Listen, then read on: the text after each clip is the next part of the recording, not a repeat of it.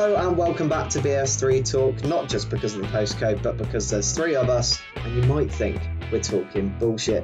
Plenty to discuss in today's podcast with a 3-1 win away at Borough and of course big Nigel Pearson being announced as a new head coach.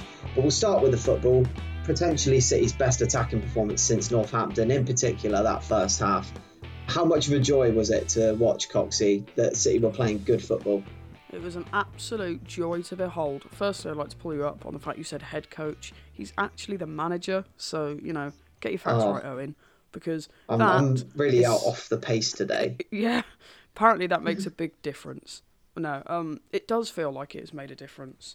Borough was bloody brilliant. Doss somehow persuaded me to spend we split it, so it was 5 great British pounds on the game. I was questioning this decision until we turned up and turned into prime Barcelona. Didn't really know what was going on. Actually, no, I do know what's going on, We played players where they're meant to be played. We played our veteran backup centre-back at centre-back. We played a balanced midfield. I'm sure we'll get onto the more deeper tactical stuff later, obviously. But it was just nice to see 2 strikers playing striker, 3 midfielders balanced playing together, a back 5 that kind of made sense. And it worked. Who would have thought it actually worked? But no, it was a nice performance.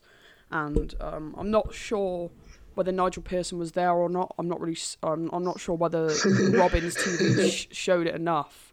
Whether Nigel Pearson was there or not. So I can't tell you whether he was. But if he was there, I'm sure he enjoyed. Well, Gregor wrote a lovely bit on Bristol Live saying, what power does Nigel Pearson possess if a mere visit to the team hotel and a few words can spark Bristol City's best away performance of the season? So I'd love to hear what you think of that, Doss, and whether... Do you think he played a part in this at all or not really? I think it's just the element that the players have been taken out of their comfort zone.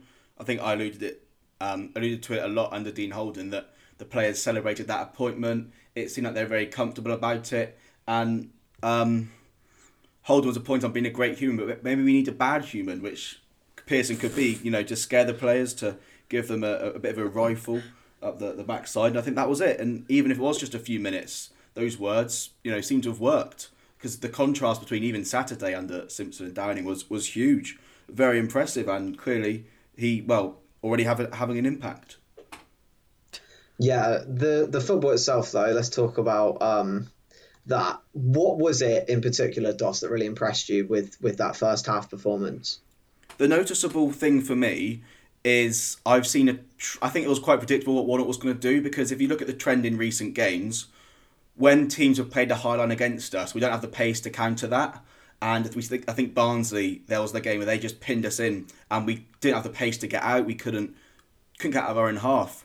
Constantly playing balls over the top to JJ, who can't really run onto them. But I think in this game, Middlesbrough played a high line themselves and we just exploited it time and time again, particularly in that first half, just through direct passes and runners, which was key. Casey Palmer, Tariq Backinson, they need runners, and we had runners. Naki Wells played in position down the middle, was constantly running on. I think one goal from wanting us to score was Naki Wells' goal, which was a Famara head-on, flick-on even, and then Wells running in behind to score. That was the key thing for me, is that it was quite clear that Middlesbrough would play a high line, but then they don't have the most pace in defence in the world, so it was quite crucial for me. I think Fisher's a liability in himself, so I think target him was all well and good, but I just think the way we exploited that was superb. Yeah, of course, Fami got a double, taking him to 51 in City colours. How important will it be, Coxie, to keep him on the books past this summer? I feel like the last, 3 months have been an absolute roller coaster with Famara Diédhiou. You look back at sort of November time when he wasn't really getting a game and everyone was thinking, right, he's gonna. Then he starts bagging a few, and then we're looking at, is the contract finally happening? Then the window shuts after it looks certain that he's going to leave, and he completely drops off, albeit with the rest of the team. But last night was just exactly what you need in Famara Diédhiou. That is why Neil Warnock wants him at Borough, because he absolutely ran the game. I thought we were pretty woeful when he went off, to be honest. And hopefully there are a couple of videos of him limping. Hopefully that's no big deal, because he was down at one point. But it was just so key for him to run a game like that. I think there were pretty much every single one of those players was crucial to that win last night. But I think without Zhizhu's presence up top, I don't think much of it, if any of it, would have happened.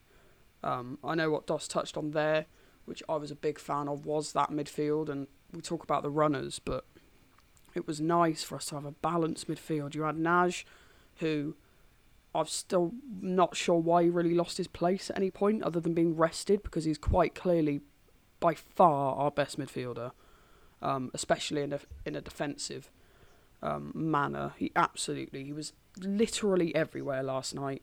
Got the assist for Fam's header, and made so many countless crucial interceptions and tackles. He made the tackle for, was it Fam's second as well, that Backinson then played that precise ball through to Naki Wells, which we've been missing that so much. Obviously he had a good few games earlier on in the season, but he kind of dropped off Backinson. But when you give him those players, he's going to find those passes. And then you've got Casey Palmer, who, with a solid base behind him and some runners ahead of him, had a bloody brilliant game. And I thought he linked up really well with the wing backs as well. There were triangles all over the place. It was incredible. I don't want to overdo it, because it is the first win in about 8 games. So yeah, 7 league games, I think 8 in total. And you know, it's still the same group of players that have been woeful for the last 2 months. But it was just nice to see that when you put, to use the football phrase we've seen absolutely fucking everywhere, round pegs in round holes, and it just worked, and it was a joy to see. You also reopened applications to the Adam Naj fan club Yep. at the end, didn't you? I mean, they're a lot of never really influx in there, shut, or? but, you know, Yeah. a few. They're never really shut, you know, the Adam Nagy fan club. But, you know, sometimes I just have to give a reminder to people that it's open, because he's just a baller, isn't he? I love the guy. I absolutely love the guy. Yeah, and Dos, you kind of touched on it there. Wells getting back in amongst the goals was nice to see. Do you think that under Pearson we could maybe see him kick on? I hope so. It helps actually having a manager in charge. But I just think it was just like the pictures of his celebration, you could see it just looked like a weight off his shoulders. It looked like a fresh start. It looked like a fresh Naki Wells, who wasn't playing with the shackles, wasn't playing really thinking about where he could be or where else, you know, he'd like to be. He seemed like he wanted to. It just seemed like a clean slate for him, which was crucial. Yeah, other than the guy, I didn't really notice him too much, but I did. You could see he was working hard and just pressing and just doing the basics that we thought Naki Wells would do when we brought him in. Other than the 3 goals, there weren't too many opportunities. I know Wells, there was an instance where he was played in by Jeju, you know, horrendously played in by Jeju, because Wells, with a better pass, you'd think would finish that as well. But yeah, it was very encouraging from Naki, very encouraging.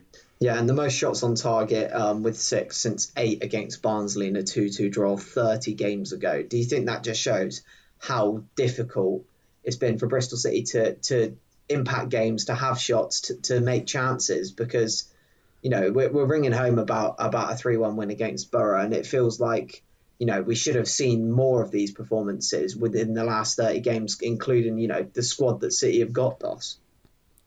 It shouldn't be difficult, should it? I think that's the thing that's kind of in the back of everyone's mind. It's that, where has that been for the last 3 months? Because, yeah, we were good, but it still wasn't groundbreaking. It still wasn't perfect. And that's a performance we know the players are capable of. We've seen it a few times in the past. I think Middlesbrough away last season, we saw it very well.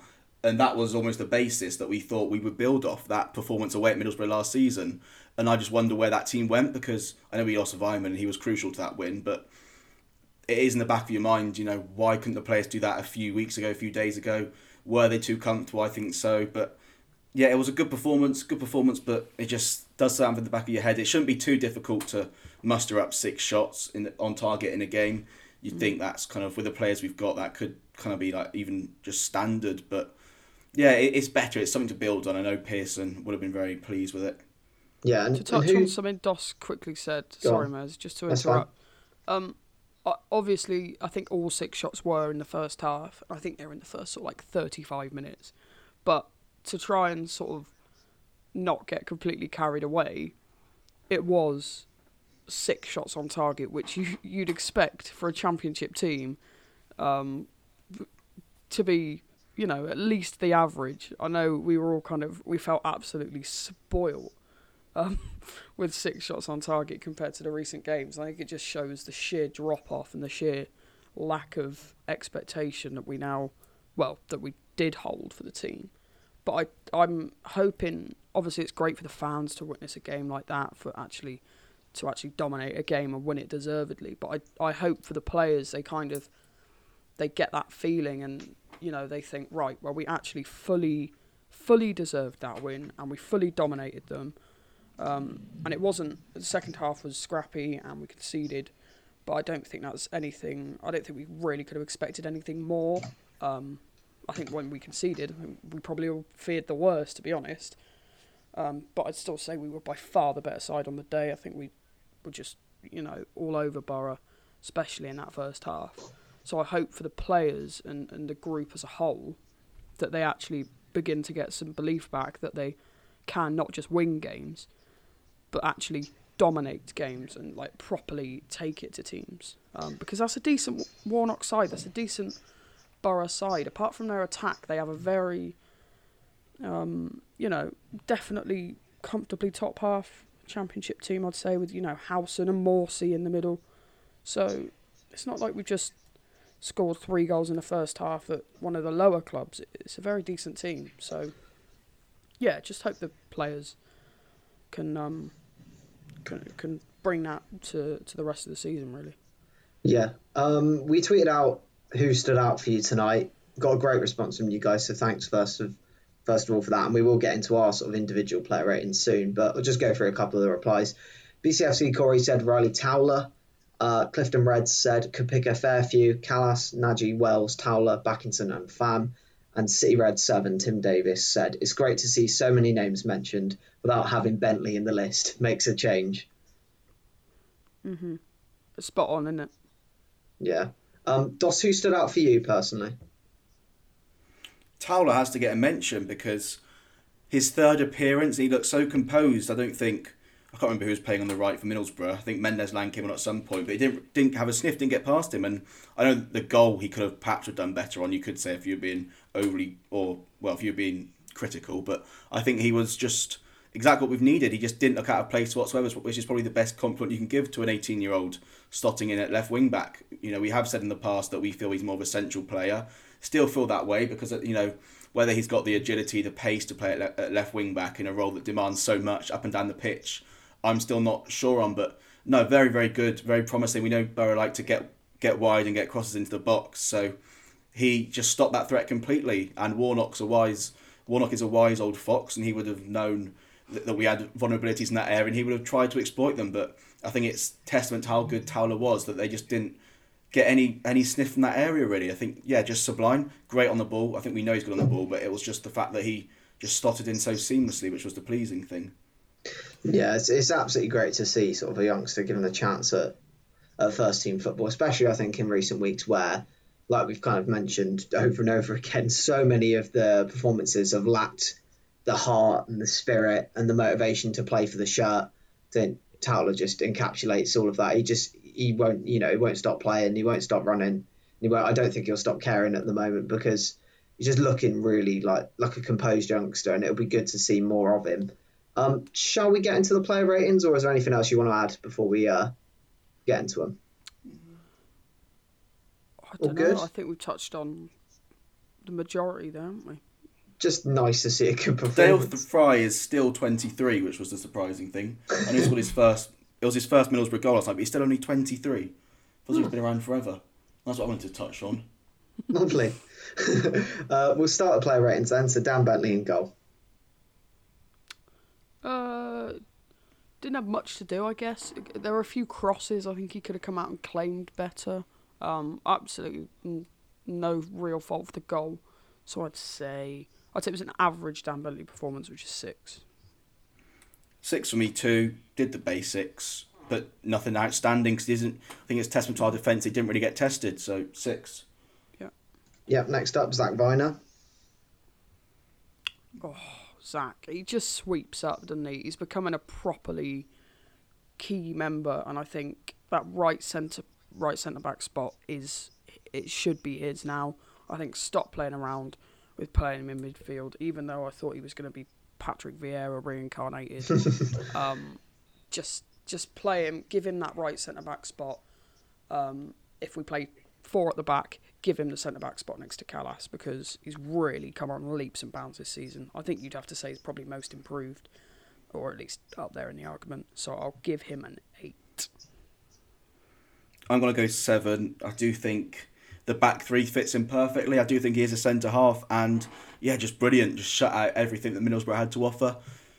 He's such a valuable squad member. Can play, I think, 4 positions he's played just in the last few weeks alone. Yeah, sublime. 7 from me, but I didn't notice him too much, but I think that's just a comment on his season overall. Just such an impressive player. We had doubts about him, especially I think what Rotherham fans in particular didn't really rate him when he went on loan there. I know Plymouth fans, it was quite the opposite for them, but we got a terrific player on our hands in Zach Viner, and I think it's just a credit to the whole youth setup, Brian Tinnion, that we've got players like this who are ready made to play in the Championship in several positions. I think Tinnion in particular has picked those loans very well for him, because Aberdeen played a bit in central midfield, same at Rotherham, but at Plymouth he kind of learnt his trade as a centre back, which physical has really bulked him up, and he's now the finished article in the Championship, you could say. Sure, Dos, I'm absolutely loving the positivity from you today, because I think Rare. we've all been guilty of it probably in recent weeks with how shit it's been. It's fucking lovely just to hear some nice words being said, do you know what I mean? Oh, it's really... Well, I think we always enjoy the podcast, but in the last few weeks, how can you enjoy just talking about football matches with one shot on target, which is from 35 yards? It's difficult to talk about that for an hour. And moreover... when we can take the chance to be positive, take it. And moreover, Dos, has it not felt like every episode we're talking about exactly the same sort of things? It's the same things. Yeah. Oh, it's been the same things, but when we can be positive, it's great. Yeah. Oh, last night was lovely. Was having the Dominoes. Sat with James, which was a bit of a stain on the whole thing. But no, had Champions League on. Had the Bristol City game on. Lockdown road map is out.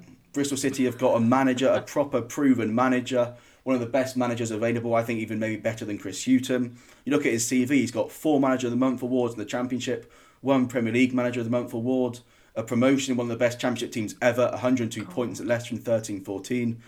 It's very good. This guy's really going for it, isn't he? Mm-hmm.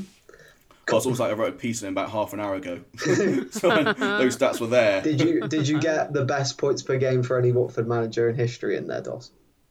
Really? Yeah. Did you get that? What, in the Premier League? I didn't get that, no. No, he's got the best points per game of any... I think it's... It's either 2.15 or 1.15. Yeah, it makes him technically, yeah. He is exactly what the club needs. Someone's get the club. I think the fans will be firmly back on side. It's exactly what we've been waiting for. I think it's the first appointment since maybe Steve Coppell. We've actually gone and got in a proven Championship manager who we know can get us to the promised land. I think his interview was brilliant. Yeah, just very optimistic. Well, to definitely quickly digress from the player ratings. I'll only be a sec. Like, I know Dos attended his first press conference, and I listened to it on Spotify. I listened to it back, and even that is just like he actually. No disrespect to Dean Holden, but he always fell back on. I love this football club and I'm going to try my best for this football club. Whereas Pearson, we know that Nigel Pearson knows what he's actually on about. So when he says, we're going to stop banding around the word potential and we're actually just going to play football, it just sounds nice. And I echo every single thing that Jack Dawson just said, because I do think he is the perfect man. And I just thought the first press conference was just... it's only backed it up so far. And the pictures of him, he looks like a saucy, saucy man. We'll definitely get into it as soon as we finish these player ratings. So I'll get you boys to whiz through if you like. You seem very keen to talk about it. Yeah. So we'll start with, we'll get back into it, with Callas. 8. captain's performance, at least leading by example anyway. I'm going to go the same. I was interested because I think as we were watching it, Coxie, we were kind of saying, I think you said, Mariappa on the left, that's wise to guide Tyler. But I was watching it back and it looked like Callas was on the left of the back three, which I think was... I did the exact same thing, watched it back and saw. Google has it down as Callas on the left, if that helps. Yeah, well, I watched it and I just thought it made sense because if you're Riley Towler and you've got Callas behind you, it must be so reassuring having the captain there. I thought his interview after the game on Saturday, his interviews were absolutely sublime. I think that was almost, maybe that was the motivation the attacking players needed rather than Pearce. Maybe it was Callas's points that they hadn't been putting in enough of a shift, and maybe it could have been, but yeah, stopped everything. And yeah, what a player we've got on our hands in Thomas Callas. I know it's the overstatement of the year, but yeah, just a terrific player, one of the best in the league, no doubt about it. Mariappa, who's going to be reunited with Pearson very soon. I feel bad because I don't feel like I can give him less than the other two because I thought they were all a bit of a unit together, so I feel like I should either give them all 7s or all 8s, and I feel like I should give them all 7s, but I'm going to give them all 8s because I thoroughly enjoyed us actually being good at the back for once. Even with the goal conceded, I'm going to give them all 8s. I think it's bizarre that, I heard that we've got something like I think it is the 3rd worst record in the Championship defensively, which surprised me a bit because I know we've been bad. I know the Watford game definitely impacts that a lot, but I thought overall this season we've been okay at the back, but just going forward we've been abysmal. So it turns out we've been abysmal going forward and at the back, which, if you look at the stats regarding shots on target faced and shots on target produced, that would suggest both of those. But yeah, I think Mariappa, for me, it was his best game in a City shirt. Just composed. It was kind of an Ashley Williams-esque performance last year. There's parallels being drawn between the two of them for understandable reasons. But yeah, I think in the middle of the back three, it suited him. He wasn't exposed on the flanks where his pace is an issue. It was kind of one where he could just see everything around him. Point players saying where to be, just dictate things almost from that central position where he has a great view of things around him. And yeah, I think a solid 8. His best game in a City shirt for me. Lovely. Jack Hunt? I'd give Hunt a 7. I don't think he offered as much going forward as perhaps you'd expect in a game that we've scored 3 goals, but he was pretty solid. He did not give it away as much as I usually see him give it away, cheaply. I don't think he was quite on par with the back 3. I do think Viner had to sweep up for him a couple of times, but I'd say it was a pretty solid performance for Hunty, so I'll give him a 7. 7 for me too. Played okay. I initially thought it was him that crossed it for JJ's goal, but it turns out it was Nash with that beauty of a cross. But I think it's more the Jack Hunt of the 18-19 season that we quite liked at right wing back, where he was going up and down. He was playing with purpose, because a lot of the time with Jack Hunt, I don't think he plays with a real purpose. He's just there, he's just floating it half-heartedly. But I think once he's got that drive and bit between his teeth, he can be a very nasty player to play against. I think that's the Jack Hunt we saw last night. And hopefully it's the Jack Hunt we see for the rest of the season, because I know he's out of contract at the end of the year. Maybe he's going to be playing for a contract now, it's reaching that kind of time. But yeah, it was a lot better, a lot improved, and yeah, hopefully it continues, because with Jack Hunt, I never want to get carried away after one good game, because it's similar to Jamie Patterson. You get carried away, say, oh yeah, he's playing really well, and then the rest of the games to come, you're criticising him. So yeah, I just go with a solid 7, but yeah, reserved. Casey Palmer? Thoroughly enjoyed Casey Palmer's performance. It's almost like if you give him, a decent midfield base behind him and play him centrally, he'll perform and give him runners as well, and he'll pass to them. I don't think it was absolutely outstanding, but it was very, very good. I'll give him an 8. I don't agree with James. The tackle and yellow card was really good. I enjoyed it. I don't agree with James, but it's an 8 for me too. Brilliant. Yeah, that tackle was sublime, and that's the Casey Palmer we like when he's diving in for tackles and stuff. It sounds odd from an attacking player, a flair player, but when he is producing slide tackles like he did in the first half, it's great. And I think Brian Tinney said on Robin's TV, Casey Palmer is only as good as the runners around him, which is very true. Imagine what Casey Palmer could do with Mbappe. Would that make Casey Palmer the best 10 in the world? Is he that dependent on runners around him? Because that's what's interesting. I find it tough to gauge where his level is, because at times I think this guy's the best player in the team. He took off the championship, and at times I think this is a League One player. And that comment from Tinian does kind of ring true for me, because I think if you do play him with the players that suit him, that's how you get the best out of him. It's an obvious statement, but it's true. I think we did that last night. I think just playing him in the middle was the right option. He's played the left of a 4-4-2 in recent times under Dean Holden, but I really want Casey Palmer to succeed at Bristol City. I've said that a lot, and very encouraged by the fact he did it with Nigel Pearson watching, because Pearson, he said in this press conference that he's going to build a team around what suits his players in terms of formation, rather than just sticking with a 4-2-3-1 that he has done in recent posts. It's going to be based on the players in the squad, which you think maybe is a 3-5-2, barring the left wing back situation. I think it definitely gets the best out of Casey Palmer. So, yeah, very happy. 8. Tariq Beckinson?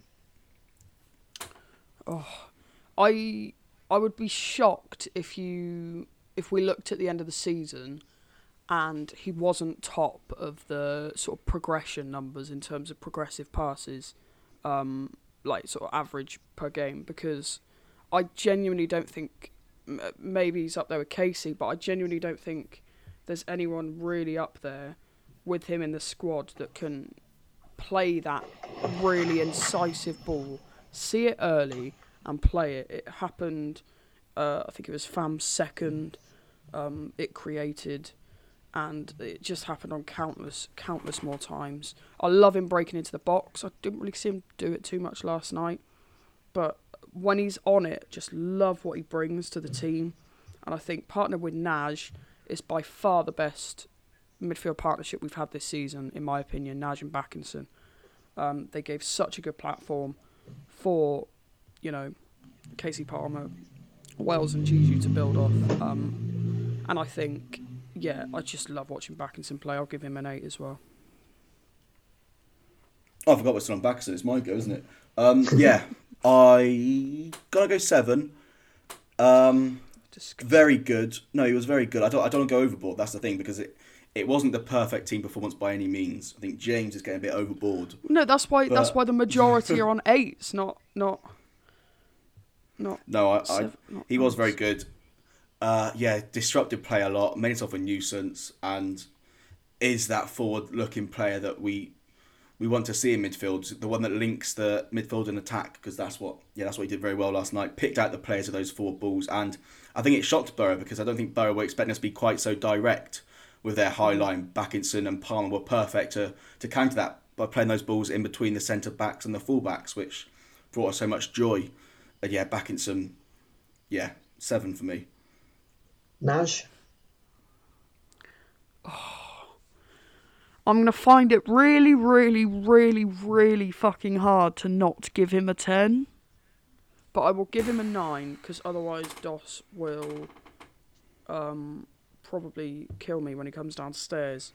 Well, if you're getting a 10, I reserve that for...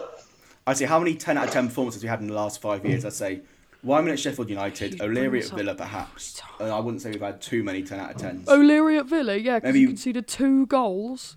Yeah. Well, that's one of the best performances, is it not, in the last few years?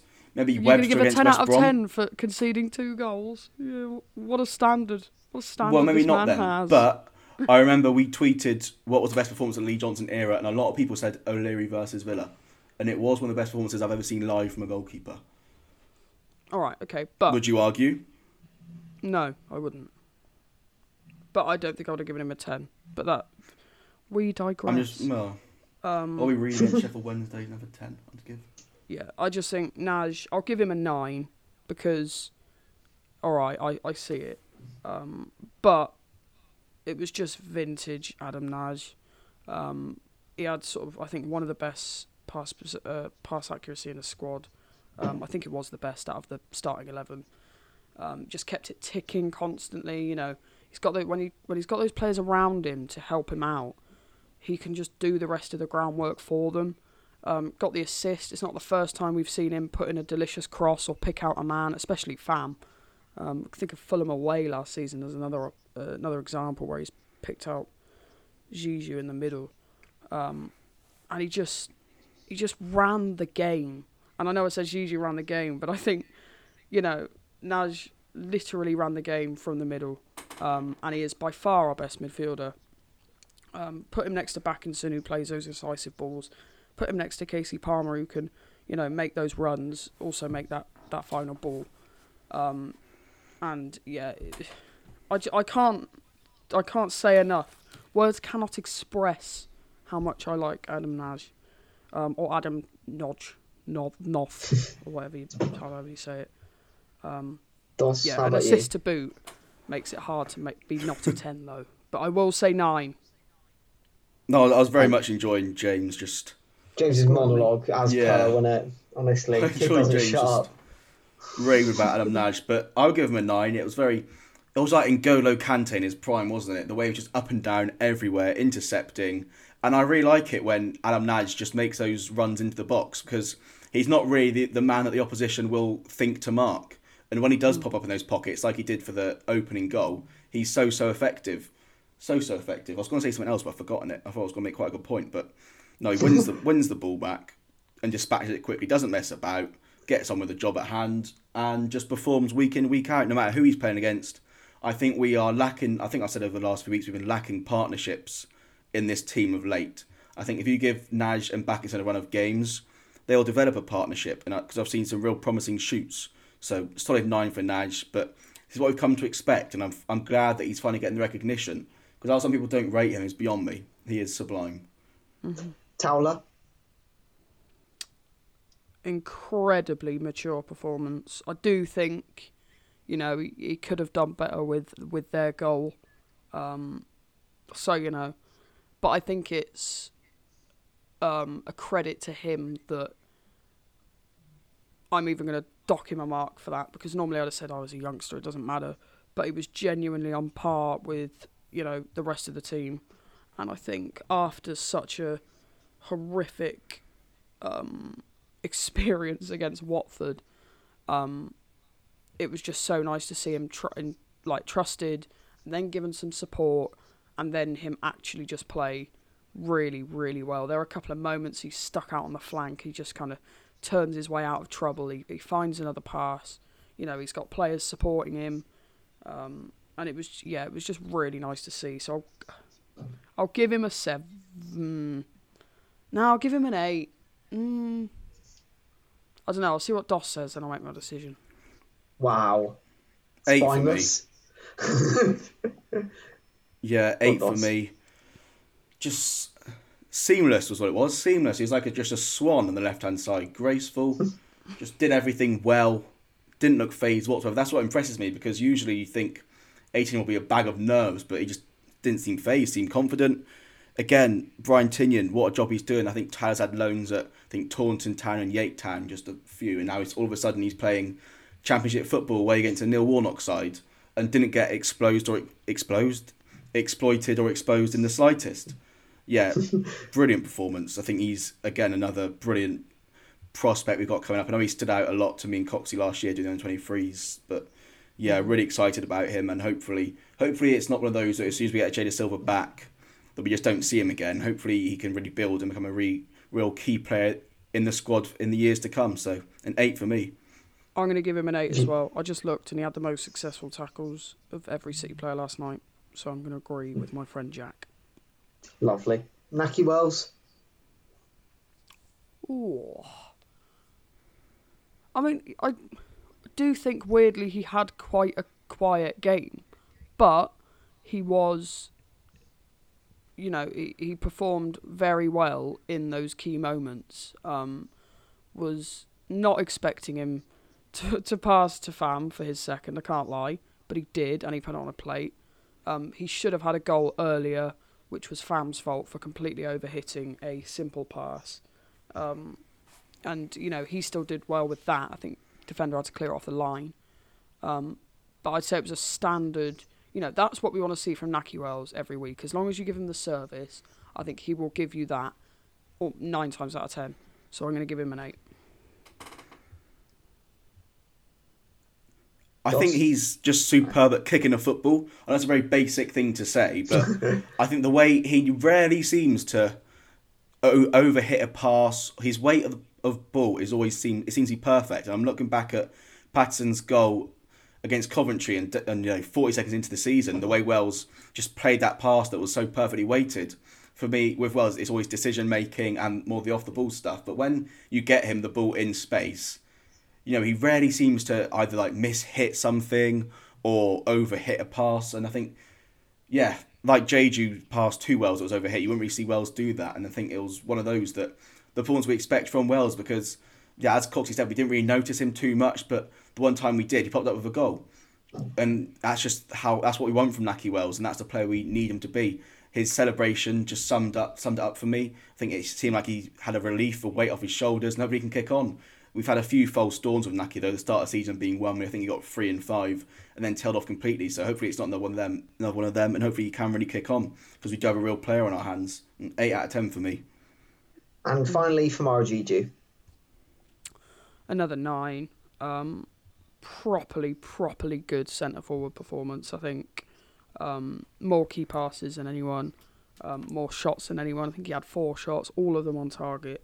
And, that's what you want from your striker. Because I think Fam is a great finisher. I just think, he's had a history over the years at Bristol City of missing the odd sitter.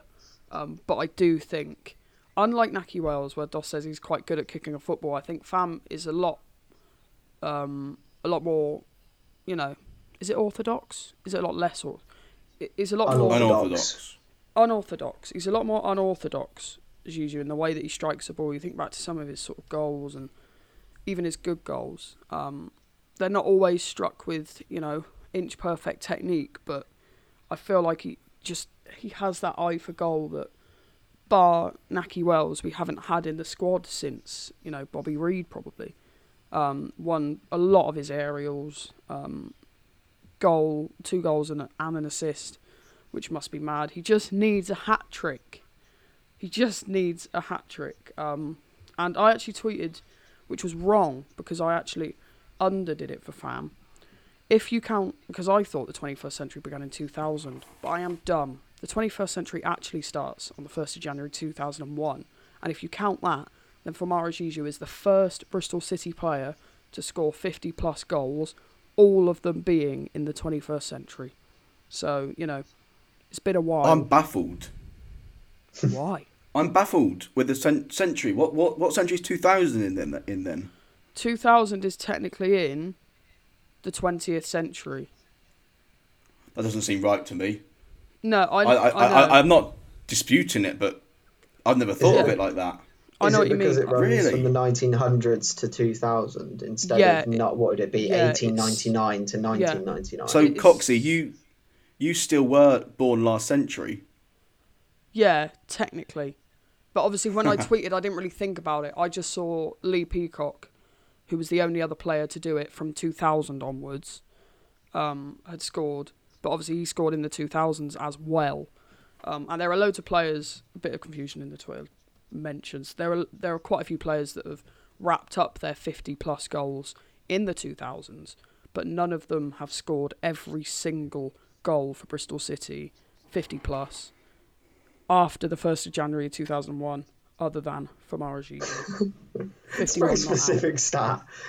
Well, no, I just found it quite... So it's the first time this century that, a player's stuck around long enough to score that many goals, because, as Doss pointed out to me, it's not like we've lacked good goal scorers in that time. They've just all gone after a season or two. You think every single good goal scorer we've had has either, left because they're too good or, didn't quite get to the 50 mark.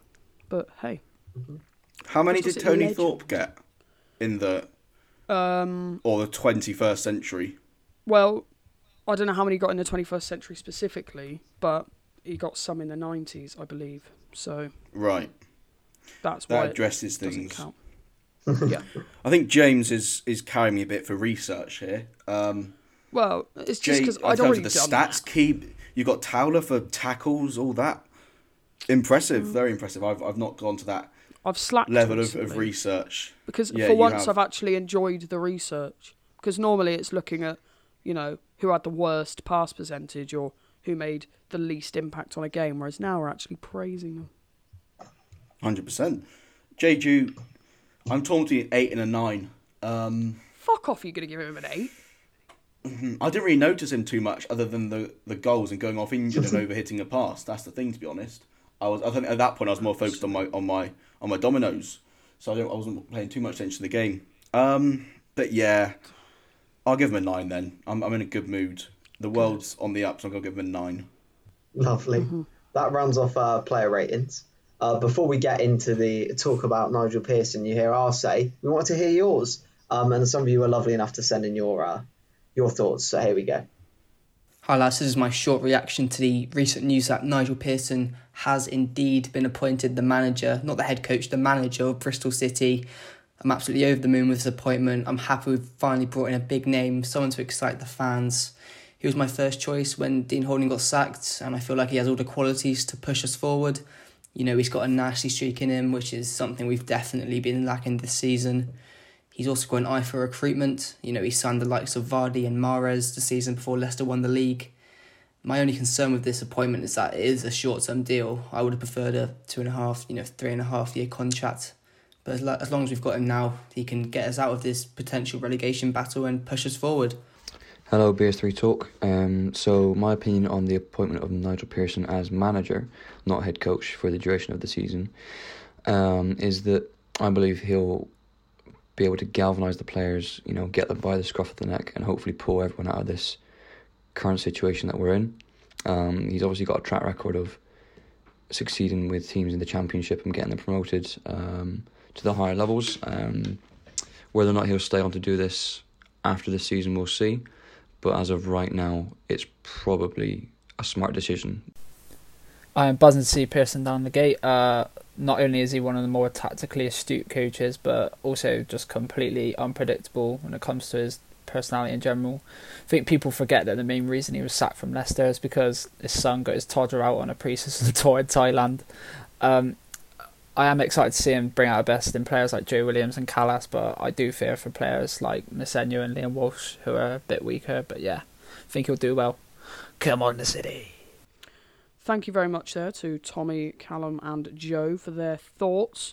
I thought there were some interesting thoughts in there. I think the general consensus is that Nigel Pearson is a legend and that we are very lucky to have him. I'll let Owen take you from here, but I that's my thoughts.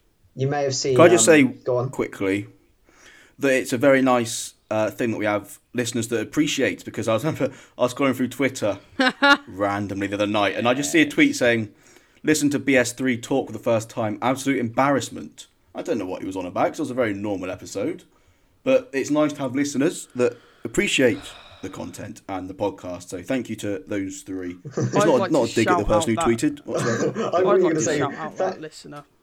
I'd like to say if he listens again, if he comes back, it was his first time listening that he found us an embarrassment.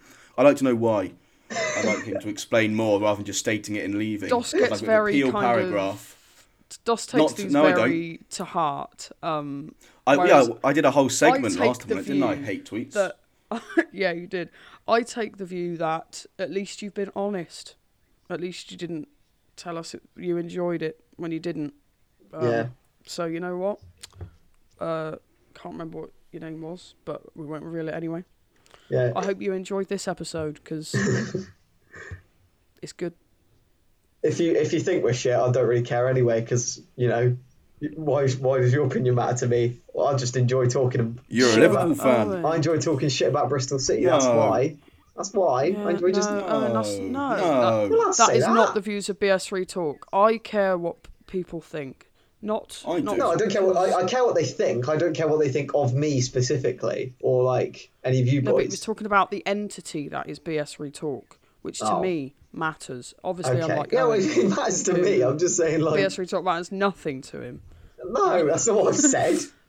But no, I just I enjoy waffling about Bristol City occasionally, and I just find it quite nice that people actually, I had a couple of messages like before the fans say actually asking if they could do a section on the pod. That is why your say kind of is a thing, because people were asking, and I just thought it was quite nice that people actually give some kind of a fuck. Yeah, if people want to beef me, they know where my Twitter is. If people want to beef me, they know where my Twitter is. They can find me.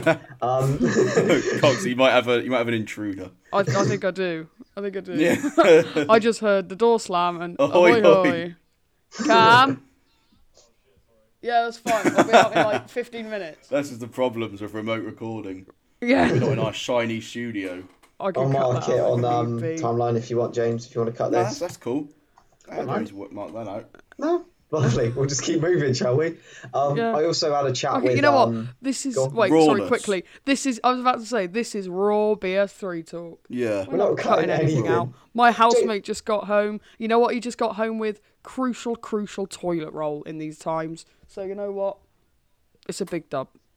James, I love how in the episode you've got to edit, we don't cut out moments like this. I've got better things to do this evening, mate. I've got Real versus Atalanta to watch. Oh. So, you know, we're keeping it in. Lovely. If anyone saw as well, I had a chat with Mike Duffy from Voices of the Vic podcast. That chat's on YouTube if you want to check it out. Just a 10-minute discussion. He's a Watford fan, so he just gave us a rundown of Nigel Pearson, his time there, and just his general opinion of how he could do at Bristol City. I think it's worth a watch. Hopefully you do too. But yeah, you can find that on our YouTube, and we've put a clip on our Twitter. But let's talk about Nigel Pearson, us three then. The first thing I wanted to start on was the pictures of him looking like he's King Henry VIII, with the wallpaper in the background, the fancy sit. I think it's very very charming to introduce him in such a way. What have you made of it, Coxie? I think City have nailed it, and the photography has nailed it, because you don't need fancy things, because you've got Nigel Pearson. They've literally just taken pictures of him. And, by the way, they have taken quite a few. There's a lot going on. There were ones in the hotel. They've released ones on the roof today. I'm not sure how they persuaded him to get up on the roof. But, you know, there's a lot of Nigel Pearson content. But, you know, I'm here for it. There's been a lot going on. I think Cheers Nige has become a thing, which I thoroughly enjoyed. It's weirdly just quite feel good at the moment, isn't it?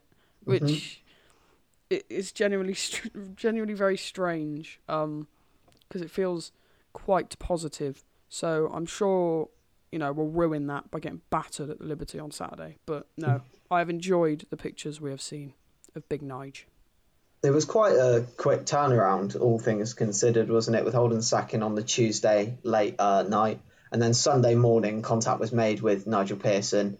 And they basically had sorted a deal by the Sunday evening. You know, all things considered, and without them going behind Holden's back to make an appointment, it's actually quite quick to get a manager within 5 days and get them in. So do you think there should be credit given to the club for sorting it as fast as they did, Dos? Where did that information come from? I'm just curious. It's the YouTube interview. It got released about an hour ago before we started recording, so you wouldn't have come up in your presser. But yeah, basically he goes through it and says he was making a bacon sarnie on Sunday morning and he missed a call, and then he goes back and takes the call, and they had it all sorted by the evening, and then he was ready to come in. Impressive. I need to watch that interview, but I found it reassuring that I think Steve Lansdown's very much taken the club by his horns in the last week. He's taken it by the scruff of the neck, and 2 interviews I think done, and you could tell in those interviews that he very much wanted to be involved in this appointment, maybe a lot more so than in the last one. He kind of got that sense, you know, he's saying Mark Ash is going to be doing the donkey work in this one, but I'm going to be very much on the panel for when the final decision is made. And to sound him out, because even on Saturday there was no sort of indication that Pearson was in the fray, so it's very promising. I think the club have clearly learned from the summer, Lansdown referring to lack of communication, the time it took, whereas now I think the club realised we're in a situation where we need to act quickly, and they did so. I wasn't expecting a day, if that was the case, for it to be done that quickly, but very glad it was. Yeah. He pretty much came out of nowhere, the name though of Nigel Pearson. It wasn't in any of the lists. Obviously we discussed on the previous pod the potential managers that would come in. Not once did we mention Nigel Pearson, not once did the bookies mention Nigel Pearson. Why do you think they sought him out and went for him, maybe, Coxie? I don't know, because I feel like he is probably a Premier League manager. I think he showed that after his stint at Watford, where, you know, as your stat earlier revealed, he did really well. But yeah, it's a surprise that we kind of went for him, really. They obviously have learned, and I think I mentioned this a couple of weeks ago on the pod. I think it was just before Holden's sacking, it might have been after though. That I think this is really, the next few weeks is going to tell us exactly what Steve Lansdown wants from this club now. And it was up to him to take the club by the scruff of its neck and, you know, take it in the direction that he wants to take it. And he has only done himself good. I think he did a good interview. He went on Radio Bristol, he went on TalkSport, he did a club interview. And I will be shocked I would be shocked if you said to me that Steve Lansdown had nothing to do with the appointment of Nigel Pearson. I think he mentioned, Pearson mentioned in his press conference stuff about Steve, so you'd hope he was part of that. I think John was sunning himself in Naki Wells land, so I doubt he had much to do with it, to be honest. He said in the YouTube thing, Coxie, he specifically mentioned like Steve and John have been great in getting contact with me. And then he said afterwards as well with Mark Ashton that the communication was good, and he could tell straight away that they wanted him on board, and they made it very clear it was him that they were after. Is John back from Bermuda then?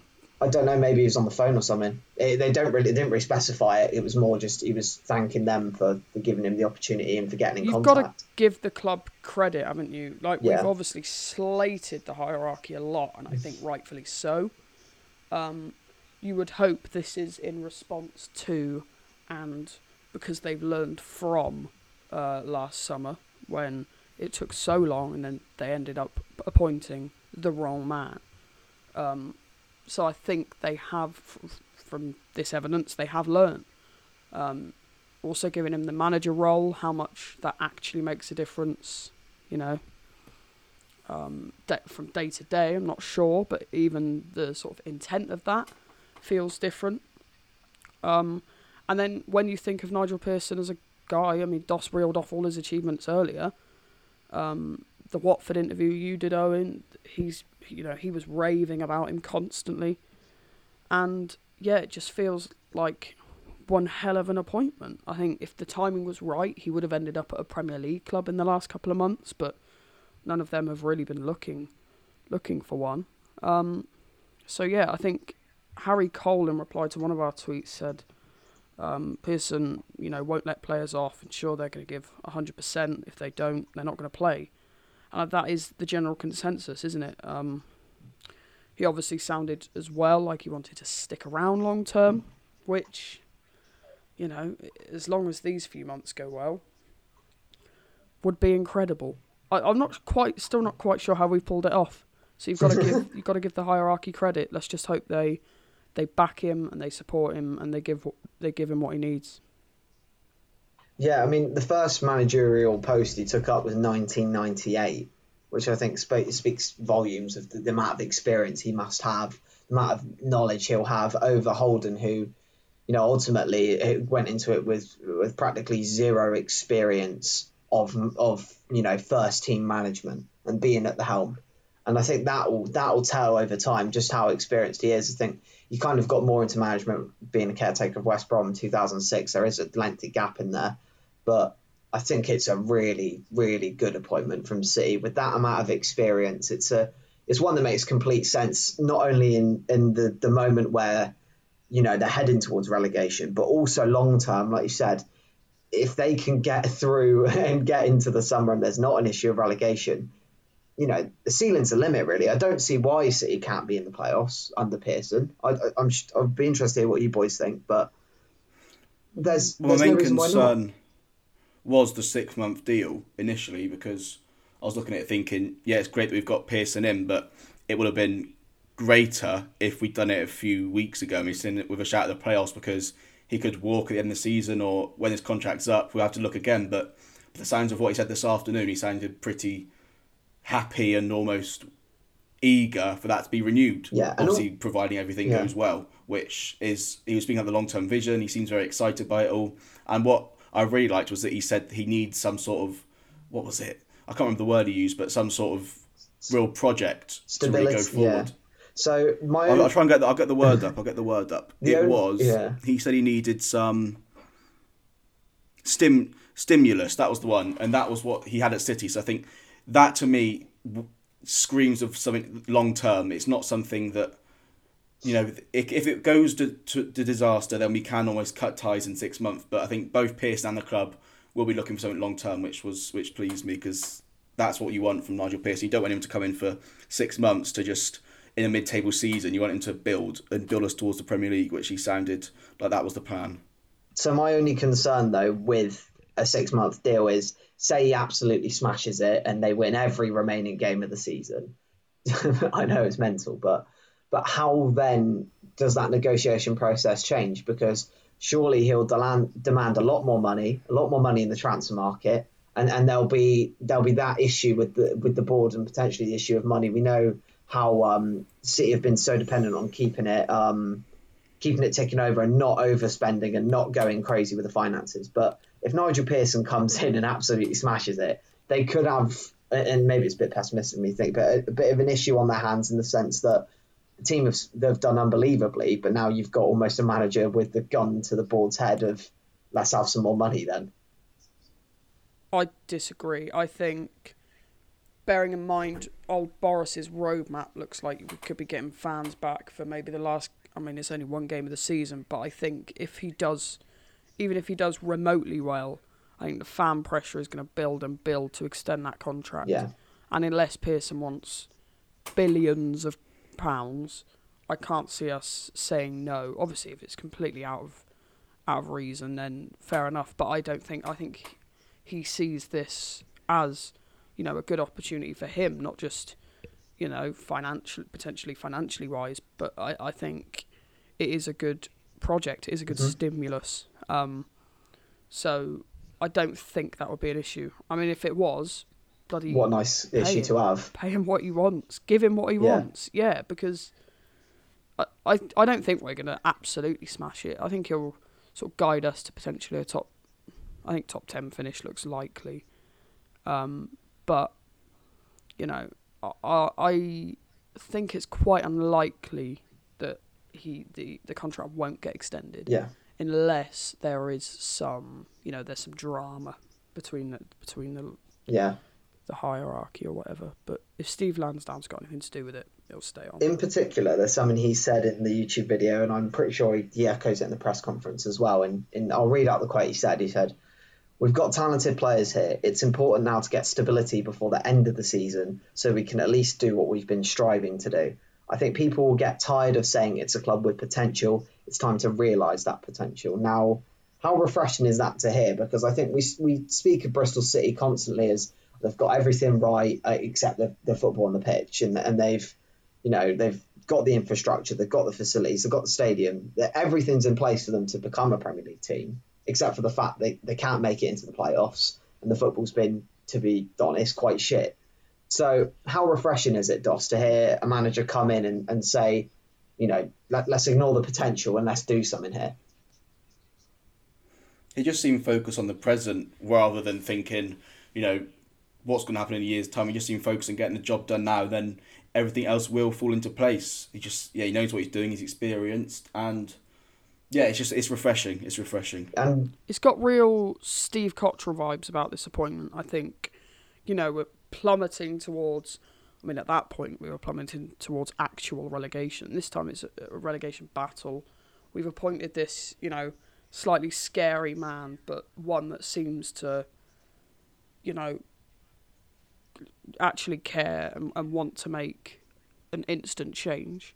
And I think hopefully the results will be very similar to Cottrell.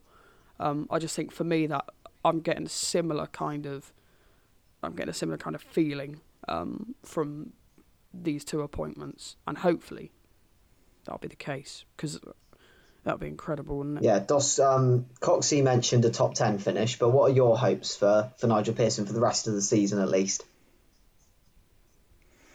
just some promise to build. I want to see, he mentioned identity a lot in his interview, so I want to see a clear identity, clear way of playing. Continue to develop the youth players, and ultimately it all goes well and he signs a contract for a real push next year. Let's get into the tweet we put out then of who will shine under Pearson and who might struggle. First one I've got coming in is Halinator. He'll get the best out of Masengo. Tons of confidence before he came to us that Lee Johnson and Holden seemed to beat out of him immediately, but he'll bench Wells. Owen Naylor said he'll work well with Pato and Naki, but drop Fam. BCFC Abby said, I reckon he'll do well with Taylor Moore. Actually, Taylor Moore is one of, if the only ones, that every game you can see is passion and effort. And then just further down, bench Hunt, but Fam will start scoring again. That was from BCFC George. And then Nick Day said, Watkins up, Moore down. There was definitely loads in there, wasn't there? Like, the replies to that were mental, so thanks for that, guys. Yeah, I tweeted that because I thought it would be quite interesting. There's a real variation in a lot of them, wasn't there? Yeah, I think it was kind of inspired from the question we got in the last pod when it was, what manager, I think it was if you get in a manager, what former player are they going to get the best out of? It was kind of similar to that, but I just thought it'd be quite interesting because there are a lot of, players in that squad at the moment who are probably playing for their place at the club, and it's quite interesting to see who people think. I saw a lot of people say Pearson will get the best out of Wells. I've seen a lot of people say he's going to bench Wells, and I just think that's quite interesting. I reckon he's going to get the best out of Naki Wells. I think he likes a goal scorer, Nigel Pearson. So I can see him getting the best out of Wells. In terms of who I think he's going to sort of bench, I don't know.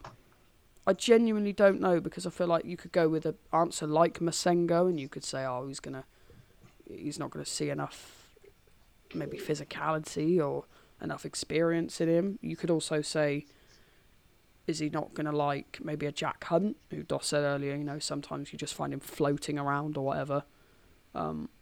And that's why I think if we get him on a long-term deal, these few months are going to be really interesting. He's putting the feelers out of who he likes and who he doesn't. But I'm just hoping he can get the best out of every single player that he does pick, because I think we have really got a good squad when they're all firing. To finish off today's pod then, Doss, who would you say would stand out for you under Pearson, and who do you expect to be benched? To be honest, I've not got a clue. I think, based off his quotes today, it seems like he's going to build the squad around what suits them best rather than what suits him best. I don't think there's a way of looking back at previous teams and thinking, right, he played that formation there, he's going to play that here. He said he's relatively open-minded and flexible based on what he sees from the squad. So I don't think there's a real way of saying he's going to be playing, he's going to be out of the team. But looking even back at his Leicester team, he seemed to like pace. But so then that makes you think no one. We don't have really anyone quick in our squad, I don't think. I really don't know. I think he does seem to like a leader or a player of character. So then you think, just Thomas Kalas, I'd say, none of them either. Just battlers. I think maybe we could see maybe Tommy Rowe maybe in midfield or something like that. Wouldn't surprise me too much when he's back.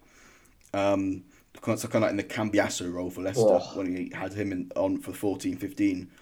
But I just think even in that promotion season in 13-14, they had Vardy, they had Mahrez. Just trying to think who was a key part in that, those players. So it kind of makes you think he'll build around what he sees best for the teams. I'm hesitant to just pick players that will do well because I don't have a clue what his lineup's going to be on Saturday, to be honest. It'll be very interesting. Looking forward to that game. That's a no-brainer for the Robins TV purchase. You don't want to play your blind hand, do you, Doss, just yet? To use a poker term. I just don't have a clue. I can't read what's going on in Nigel's mind, I'm sure it'll come good, whatever it is, but I just don't know. I'm surprised though, Doss, because when we played poker the other night and you went all in blind, you won, so... Yeah. I did. That was my best chance of winning, but I don't have any say. Right, I think that about wraps it up for today. Thank you so much, everyone, for listening to this episode of the BS3 Talk podcast. You can check out our socials at BS3 Talk, and we'll catch you guys next time. Ciao. Adios.